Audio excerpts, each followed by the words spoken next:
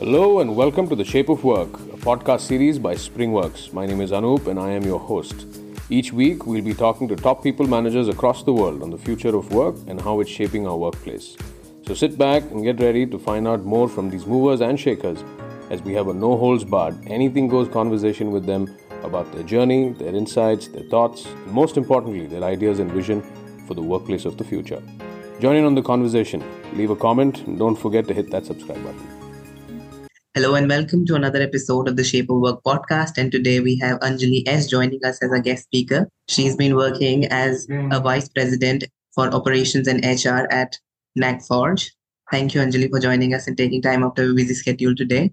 Thank you very much, Arsa. Thank you for inviting me. It's a pleasure to be in the group. Likewise. So just to give a brief background to our listeners about you, could you please take us through your career trajectory so far? I basically come with close to 2 decades of HR experience, and I specialize from the IT space. And I started my journey as a fresher, where I got trained in the recruitment firm, and that's where I kind of learned about contract staffing, subcontract staffing, and I started to work on writing appointment letters, typing down appointment letters, filling up the details, and that's where I got into creating policies. And the shift came across where I started to get as a generalist, meeting closer with the candidates because of the rapport and the kind of thing that I had influenced some of the thing. That's where influenced me to get closer to the employees. So I specialize in getting, into the employee relationship front. And from there, I moved on to learning and development. And from there on, I moved into organizational and operational activities. So that's been my journey in the HR. My specialization is mainly in the IT side. Okay, amazing. And I must say a plethora of experience that you carry today, to working from IT to a lot more. So now that you've been working in this industry for over 2 decades, as you said, almost 2 decades. So, and you have held quite a few leadership positions as well. So how do you define leadership today? I mean, because a lot of time it is misconstrued as something like which is very limited to just intelligence and power, like only certain people who have that sort of capabilities will reach. How do you define leadership? So for me, leadership, if you look at the whole segment that I've been through and with the leaders who primarily molded me and shaped me to what I have been executing so far, it's all about the role, the ownership that you carry and the personality that you have. That's the combination that I look at leadership, and definitely leadership calls for experience. So in HR space, primarily I would say that a person that is there in the organization for a term understands the need, what the business requires, what are the attributes that you need to have to flourish in the business side, right? So it's a combination.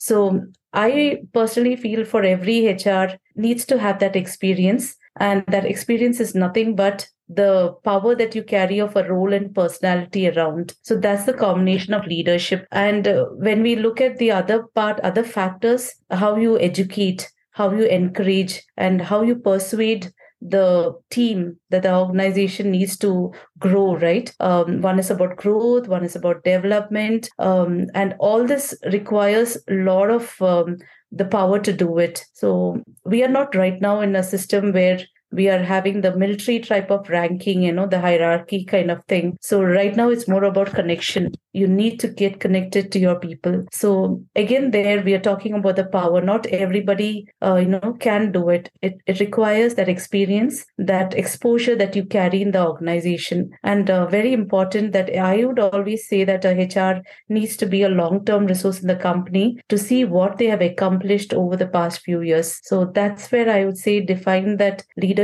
in the HR space requires all these things, the personality that you carry around. Very true. And I totally agree with what you said that, we need to have a sort of connection with the employees. And that's where leadership comes into the role. Successful leadership comes into the role, I should say. And now today, many organizations embrace an agile work culture, so that their employees are happy. Their employees have an environment where they feel that, okay, while I'm working very efficiently at my role, at the same time, I also have a sense of belongingness because here at this organization, my needs are being met. and I am valued. So how do you see it changing? And also, I would love you to answer, if you could answer it from the perspective of a startup, because I think there the problems are a bit more as compared to an organization which has been into the place and which happens to be of a huge, large scale. Right. So, Arshit, there are two things here that, we are talking about agile.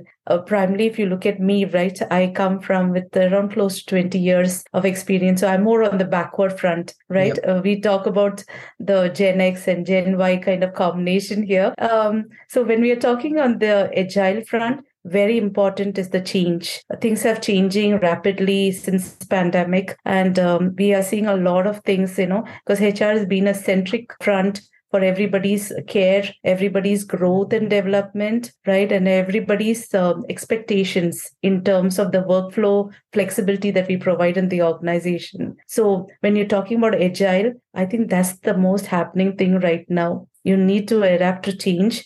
And in the space of HR, this is significant where I'm putting myself as an example here. Change is required in many ways. You can't have rigid things around. You can't have, monotonous things. You cannot have too many policies around because people want to breathe freely, feel a part of the decision making in many levels. So compared to the startups that are there right now, I think startups are really smart. What portrays right now is the social media, LinkedIn, Glassdoor. These are the medias that are showcasing what exactly this company is right now having in the organization. So I would say that whether it's an established firm with 20,000 or 50,000 employees or a startup with just 15 to 20 employees, the combination calls about how people feel in that organization. The influencing factors all in the social media right now. So one thing that really plays for us is agile. And I think all in the HR space, all of us, many of us are adapting to that change. So yeah. Yeah, very true. I mean, it has become a sort of part and parcel of our lives. I mean, social media obviously has taken over, and we are leveraging it to the maximum possible extent, I'd say. Right. Yeah. So I hope we get to see it working in a favor as we move down. Yeah. So like you mentioned earlier that you've been currently working more towards like the IT part of HR, if I'm not wrong. So how do you think IT is going to get affected? Because there's obviously new technology coming in. Today we have artificial intelligence, chatbots taking over. A lot of organizations have started using it like chatbots instead of hiring people. So how do you think the HR industry is going to be affected by technology coming into the picture, maybe 5 years down the line? Actually, technology is never going to slow down. You and me know that. Yeah. So one thing is technology will just go rapidly up. How are we coping up to that speed is where it makes a difference. So one thing is HR has to learn technology. HR has to know about, how to develop the retention part, the hiring part, and most important is how to develop these guys who are there in the system. So embracing technology is something that HR has to understand. We have to make that shift irrespective of whether you're on a different platform or, whether you're an embedded or development, application development, anything. You need to adapt to understand the business. Otherwise, there could be, a slag in terms of what HR and what the organization, I'm talking about the people in the company and what the goal is there by the management being set. So it has to go in a very straight line. So that connection has to be there for the HR. They have to adapt to the technology. And next couple of years is going to be not about HR kind of thing, but it's about HR coming up with new ideas. So companies like mine would wait for larger companies to see what are the best practices they are bringing. But right now, many of those companies are actually looking what are the smarter and medium-sized based companies doing at the moment. So yeah, that's a lot of thing on technology. Everything has changed since pandemic. That's the classic thing about it. True, completely. So, and that is where the wholesome organization comes into the picture, which is which has an agile work culture and at the same time also leverages technology when they can, and obviously evolving with time because technology is not going to stop. The organizations are going to change. The work culture is going to change. So being up to date, moving ahead with time is, I think, the key. for a successful organization. Absolutely. Absolutely. So now that I would want to speak more about your experience, because you've been involved in planning, directing, and overseeing the operational activities at your organization, as I read. How do you feel all these activities have changed over time? Because you've been working here and doing all these operations for quite a time now. How do you think it has changed today, how it used to be earlier? Because today the operations, HR operations, the basket of HR operations has maximized to a different extent. Today we have so many activities, whether it's payroll, recruitment, to employer branding, to employer satisfaction, to a lot of stuff. So how do you think it has changed today?